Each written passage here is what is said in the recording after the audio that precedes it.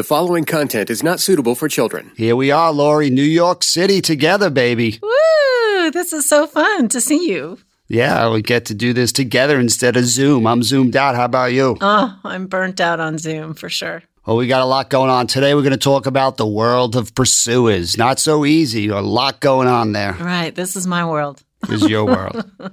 Hey, I put my foot in there every once in a while, too. So. Yeah, I do know that about you. Yes. I like to go both ways, you know what I'm saying? Welcome to Foreplay Radio, Couples and Sex Therapy. I'm Lori Watson, your sex therapist. And I'm George Fallon, your couples therapist. And we are passionate about talking about sex and helping you develop a way to talk to each other. Our mission is to help our audience develop a healthier relationship to sex that integrates the mind, the heart, and the body. Well, we should talk a little bit about our retreat.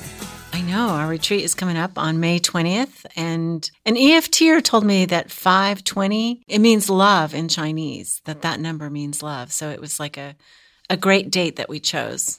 I like it. You go to that retreat, you have a high percentage chance of finding some more love, that's for sure. Right. Great sex and great love. And you can find us on foreplayrst.com or foreplayradiosextherapy.com. Just sign up there and we are enrolling. And come join us for the day, a day of fun in the sun. A day of fun and talking about sex. Here we go. There we go. And also, we've changed our deal with our patrons. Thank you so much. So many of you have supported us for so many years already. And we're grateful for the money that you have given us to do what we're doing.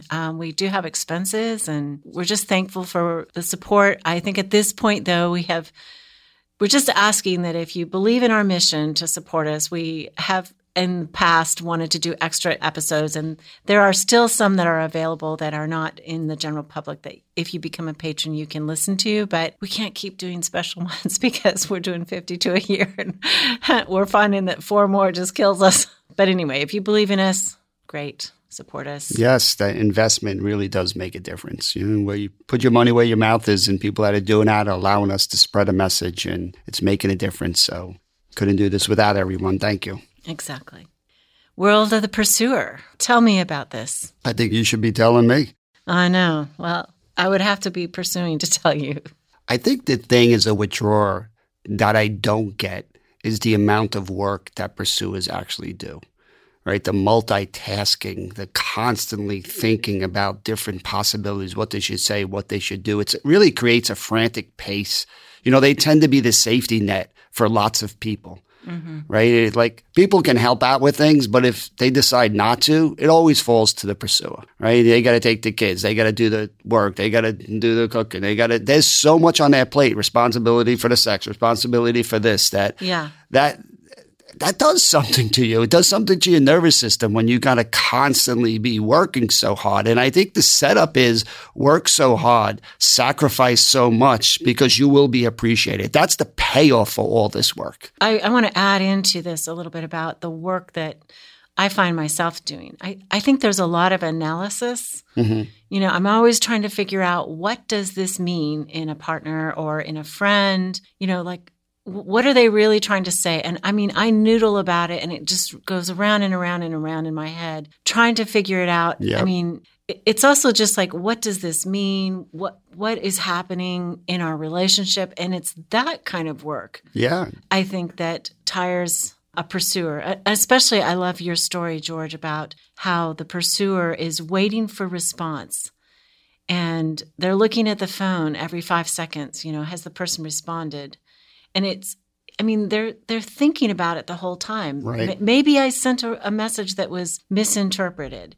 Maybe my partner's mad at me. It's like this busy mind work. Busy mind's great. That is, exhausting. Yeah, and that's all the work is to not get rejected. And what we see in a fight is a rejection, right? When their partner walks away, we might see the frustration of the pursuer, but that's such a small percentage of what's actually going on in that mind. For every time they say something critical, there's probably 9 times they don't say anything or think about how they should say it differently. So I love how you said that mind work that's constantly going on. Exactly. I mean, I'm always trying to think about the best way to say something, and then sometimes it does just build up inside. And you don't say anything because you're afraid you'll be critical, and then it bursts out and you're like, oh man, I blew it.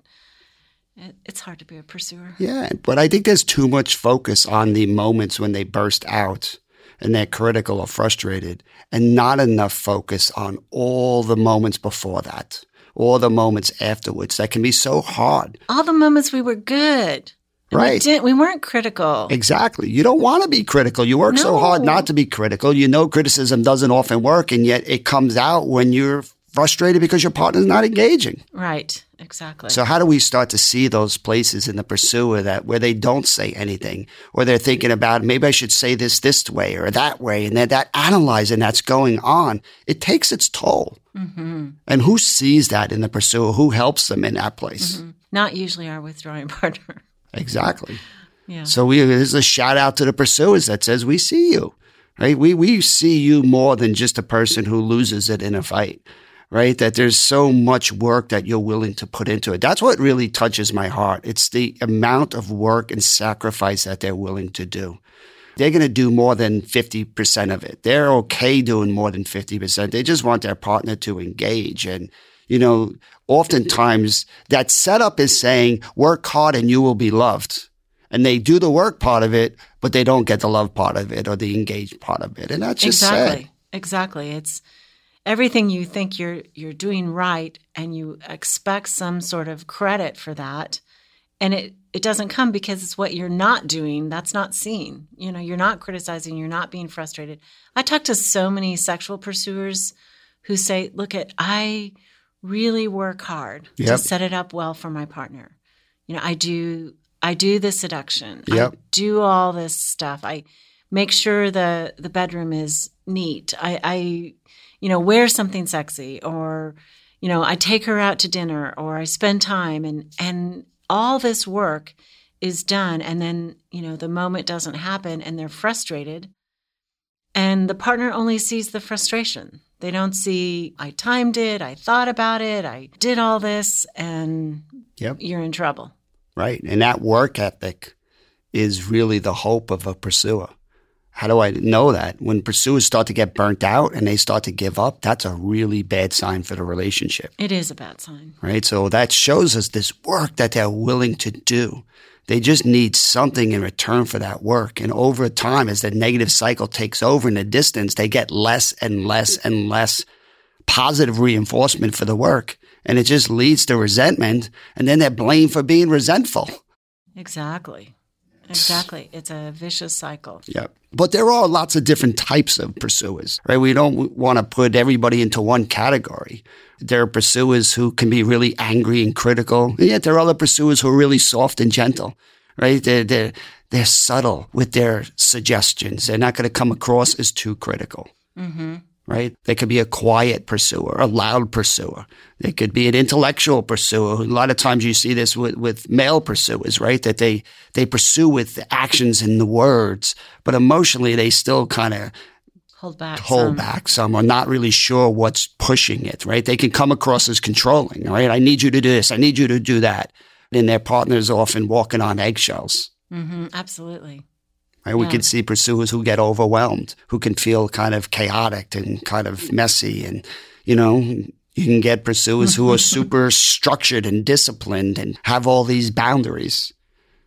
We both do a lot of work with therapists who can be confusing sometimes because behaviorally, if you look at their actions, they're pursuing, they're reading books, they're giving advice, they're doing all those pushy type of moves. But when it comes to times of them feeling scared or vulnerable, they actually pull away, right? Their heart looks towards self-regulation instead of that co-regulation, getting it from their partner. Mm-hmm. So they haven't learned really how to do that. And I think some of it, I know you're going to talk about this, but some of it, as a pursuer, there's this sense of not deserving, of nobody really wants to hear this anyway. My partner doesn't want to hear about these places that I feel. I don't want to reveal that I'm afraid you're not attracted to me, or I'm afraid that, you don't love me, or really I'm afraid that I'm not lovable. That's the basis. So that place, we can pursue and we can push with what we know and with the good things. But this other place, I want to hide that away. That's scary. Yeah. Well, it's that rejection that tends to be the underlying fear. All the work is to be connected, to be appreciated, to be seen, all the good stuff we're looking for. So if you think about times in your life when you want a date or you want to be picked for the sports team or right, and you're not, right? That rejection feels bad, right? And it creates a muscle memory that says you don't want to feel that again. Do things to give yourself as much agency and power to make sure you don't get that hurt, that feeling of rejection again. So all the work is to not get rejected. Yeah. And yet so often when their partner disengages, they go back to that place of rejection, that place of silence. So again, how do we make sense of not being chosen? I know, especially, that's keen on my mind these days because I see so many clients who are dating on apps, right? And they put their profile out and nobody likes them or they, they swipe on somebody that they like her and she doesn't swipe back. There's just so much room for rejection these days in the dating world. That's just another place that it reminds me of.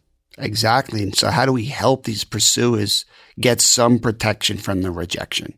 To know that this is the core spot, that raw spot that often is going to hurt them. And all this protection they develop around that, right? The more we can go directly to that rejection and try to find ways to protect them. Okay. So you're going to help us with this. Yeah, I think let's come back and really try to take a deeper dive into kind of how hard this world is and how we can fight for these pursuers. Yay! Let's do it. Fight for me. I really appreciate our partnership with Uberlube. Since I've been doing this show, Lori, they've been a pretty loyal partner, and their mission is the same as ours, to just increase levels of engagement and passion in relationships. And, some things happen and get in the way of that. Use a product, use a tool, use something to make things a bit easier. And Uberlube is so, so helpful in helping with that mission. Wouldn't you agree, Lori? I would agree. It makes sex slippery and fun. And I think people should use it, lots and lots of it, maybe before intercourse, during intercourse, after intercourse. You can use it on your whole body just to make touching more fun. And we highly recommend it. It's a silicone-based product, and it has vitamin E, which is good for your body. It's a great product that I've been recommending for 20 years. Nice. Slippery. Who doesn't like slippery, Lori? Ooh, slippery. Keep it coming, Uberlube. Uberlube.com with the coupon Foreplay for 10% off. Did you like that? Keep it coming, Uberlube? That's not bad. I did. I liked it.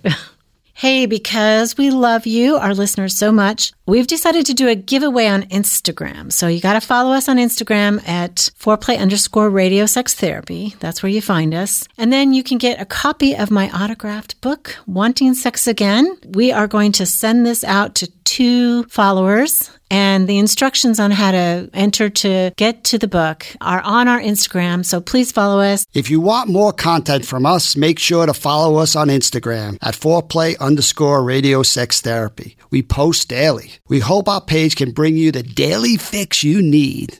Plug on in. Okay, so we're going to talk with pursuers, and George, you're going to help me be protected from the rejection I feel and what I go through as a pursuer, right? Yes, ma'am. Okay. All right. Well, I like that, ma'am. Could I get some more of that respect, yes, please? Yes, ma'am. I, as a recovering withdrawer myself, right, I always try to feel into the world of pursuer. So I'm working with a client. I try to allow my heart to be impacted by how hard this can be. Both people in a negative cycle are in a tough spot. That's by definition what a negative cycle is. Right. But for a pursuer, I like to look at it like 3 waves that they get hit by. Okay. The first wave that really sucks is they're doing all this work to not be alone, to be appreciated. And they do all the work and they find themselves alone. Exactly. Right. So that alone sucks. They want to be connected. They want to be connected. And they're trying to attune the best way they know how. And then somehow or another, it goes bad. Yep. It breaks bad. So they're getting rejected, which is the worst outcome for them. Right. So this is already a nightmare scenario. Right. But it doesn't end there. It gets worse.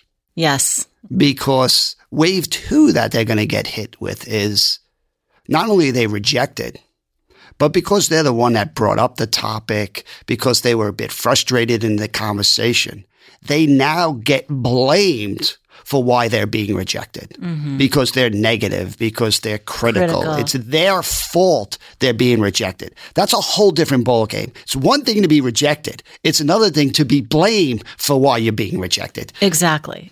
So it's like I approach my partner, want to have sex, have thought about it, have designed it, and then I get rejected.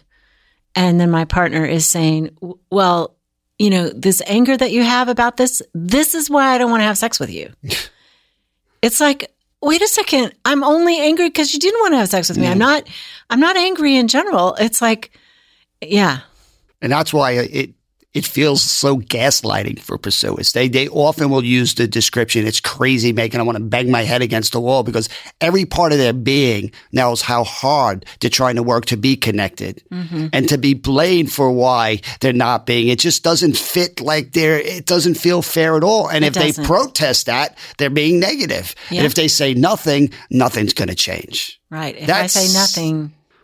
So I just want our listeners to feel into that. Let that second wave hit you. Not only the first wave do you get rejected, which sucks and you're lonely, but now the second wave is you're being blamed for that very rejection. Yeah, for your reaction to the rejection. Exactly. Now you want the third and nastiest wave of all? I do. I think I know what's coming now. I'm drowning already. Go ahead. Again, the third wave is going to be they start to believe it is their fault. That's where the shame kicks in. This is where the tapes start. All that criticism starts to turn inward. I am too much. I am too much. I Why want do I say too much. This? I want too much from you. And I'm insatiable. I mean, it's like there's something defective in me that wants and can't be satisfied with normal stuff like everybody else seems to be satisfied. There's something, I'm broken. It's awful. Yeah. That's about as bad as it gets. To me, that's what hell is. Being alone, cut off from relationship, and hating yourself in it, having contempt. Nobody could thrive in this place. Right. Yeah. This is where pursuers need help the most, because now the tapes are playing. This is what my mom used to say. I'm too much. This is the messages I get when people reject me all the time. It must be me. It must be me. It must be me. Exactly. I mean, I feel that I went through something with a friend recently, and I questioned it up one side and down the other. Just, okay, so I must be really a bad person. I mean, I just kind of got flooded with these feelings of toxicity. Yeah. Not only is it that I'm not accepted, but I'll never be accepted because I'm just not a good person, or I'm not a fun person, or, whatever conclusion I came to. But it was like I was somehow or another utterly rejectable. Right. And in a bigger context, it's just an insecure part. We all have this. There are other parts of you that know you're confident and you're right, you're lovable. And it's not telling the whole story. I hope I don't get a lot of letters. Lori, we like you. Right. That's what I'm saying. But we all have these places. But those three waves, right? 1, you get rejected. 2, you're blamed for the rejection. 3, you agree you deserve the rejection. That's a horror show. It's an absolute horror show. And that's actually where pursuers need to be seen the most. And it's when they're the most alone. It's so counterintuitive to want to share these worst parts of yourself, because people are already rejecting the best parts of who you are. Right? So pursuers hide these places. So how do you share it? What would we say? What do you mean? Well, I think it's so liberating to be seen. Like when I'm with a pursuer, I'm like, and this is what happens. You get hit with these 3 waves. They feel seen. They don't feel so crazy. It's a way of standing up for them to say, this isn't your fault that this is happening, right? You are working so hard to not be rejected, right? Your partner has good reasons they protect themselves the way they do. But when you're working so hard and you get rejected, it's okay to feel sad and bad and alone. And then wave 2, that this is your fault. Again, that's the negative cycle. The partner doesn't know what to do.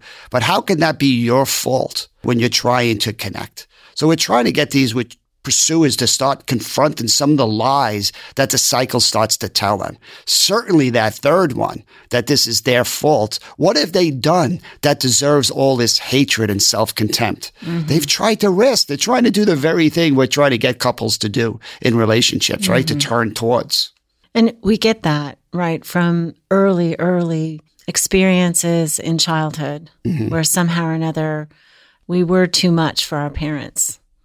And that was the message that we got. Right. This kind of, you're overwhelming me. And maybe, the parent had a good reason and they were going through something, but the message that the child feels is, inside, I'm not okay. I'm just not okay. Yeah. Right. So we got to figure out how to do that differently. That's the nice thing about a listen to emotions. If the core problem is rejection, then we got to find out ways of protecting from that or giving the very thing. Right? The opposite of rejection is acceptance, to be chosen, to be wanted.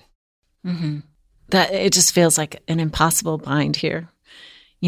Of course we want to be chosen and accepted and desired, but that was what the reach was in the first place, was for their partner. And now then to turn around and tell them, and I feel, I really need you to want me and choose me and accept me and desire me. It just is so counterintuitive. Yeah, you got to create a lot of safety to start slowing down the process. But we do want these pursuers to send more direct messages, right? Which is, hey, I go to a place where I get scared. That's very different than saying, why didn't you come home? Why are you always late? Right? Often the times they learn. Why don't you want to go to bed with me? Yeah, right. That's sexual pursuer. That's saying, it's been 4 days. Why haven't you wanted to have sex? Right? Exactly. They tend to be focused on the partner's behavior. I've waited 4 days. Yeah. But when you understand the partner, you understand how your protection sets you up for rejection. Right? How do you protect yourself from rejection? You start to try to speak from more of an I place instead of a you place. Right? That says, hey, I'm really interested in having sex. Right. And I'm nervous to talk about it because I don't want to get rejected. You have a better chance of your partner hearing that message than, do you not want to have sex again? Sure. Right. But there's power in that anger. There's power in that frustration. It protects you from some of those vulnerable feelings. But George, what if you are a recovered pursuer and you're careful? And I think I work with a lot of people who understand that the pushy, angry, critical message is not going to work, but they are still asking or wanting and going through this same set of 3 waves where they push or they ask, maybe just directly, their partner rejects them. They feel sad about that. And the person says, your sadness, you're trying to make it my fault. There's a big fight about that reaction, which makes them feel worse. And then they kind of go inside and it's like, okay, maybe my needs are not legitimate. Maybe I do need too much. Maybe I'm undesirable. All of those things start. Yeah. Again, even when they're not doing the pushy, critical thing. I think it's critical to start off with wave 3, to really get pursuers to take a different stance with themselves. Okay. To really start to say, what they do to protect themselves is they reject themselves, right? They tell these hurt, vulnerable, sad places that you suck and it's your fault.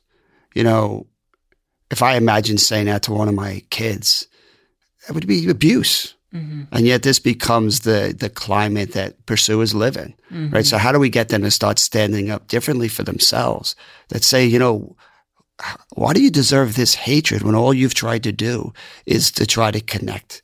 How can you respond to yourself a little bit differently, right? How do you appreciate the resilience that you have as a pursuer, that you don't give up, that you keep trying, that this pushing energy is the best part of you? Yeah, you could work on how you deliver messages, but there's so much beauty in the pursuer that they find a hard time seeing in themselves. Right. And I think when they could learn to stand up for that little boy or that little girl and be proud of them, it gives them more, it soothes some of that shame that allows kind of those new moves to emerge. This is so complicated for me as I listen to you. Just there's the part that we're saying we want to reach for our partner to regulate with us. But this other thing that you're saying is I also do need to comfort, regulate inside, become okay. And that's different. One is the co-regulation, yep. and one is intrapsychic. Mm-hmm. Yeah, I mean, the more of both, the better we get. Mm-hmm. The more our partner can learn to comfort us in these places, accept and love us. That's the antidote to so much of this shame.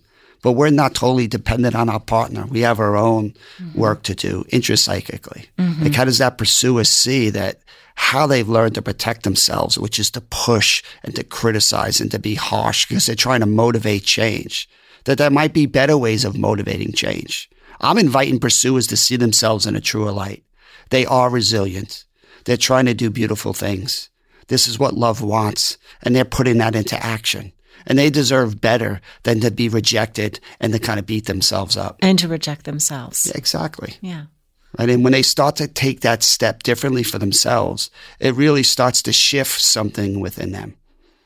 Right? It creates a platform, a foundation of more security that allows these other new moves in their relationship to emerge. Mm-hmm. So I don't care which direction it goes. The partner's there to respond. Awesome. They're to respond to themselves differently. Whatever the combination at the time, and the more we get both, the more safety we're going to have. Okay.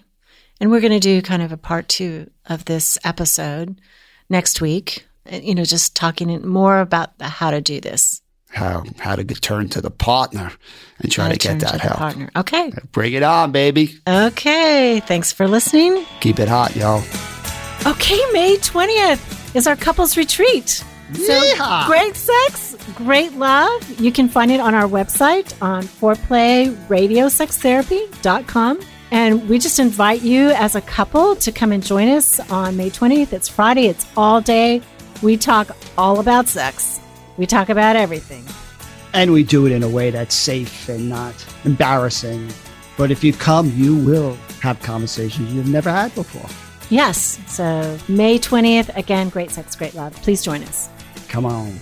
Call in your questions to the Foreplay question voicemail. Dial 833-MY-4PLAY. That's 833-MY-4-PLAY. And we'll use the questions for our mailbag episodes.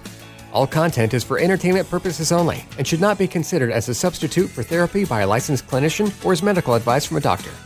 This podcast is copyrighted by Foreplay Media.